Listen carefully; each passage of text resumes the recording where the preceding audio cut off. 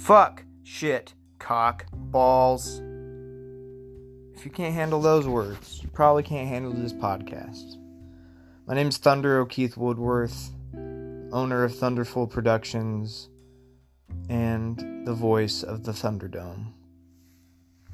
The Thunderdome is based around trauma, and also it's mixed in with a lot of my dark humor and then regular thoughts. It's basically like a diary for the public for myself. So it's a diary for myself, but the public can read it. You know what I mean?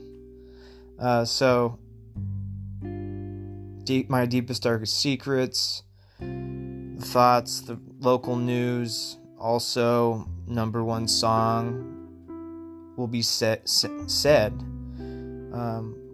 lyrically all through.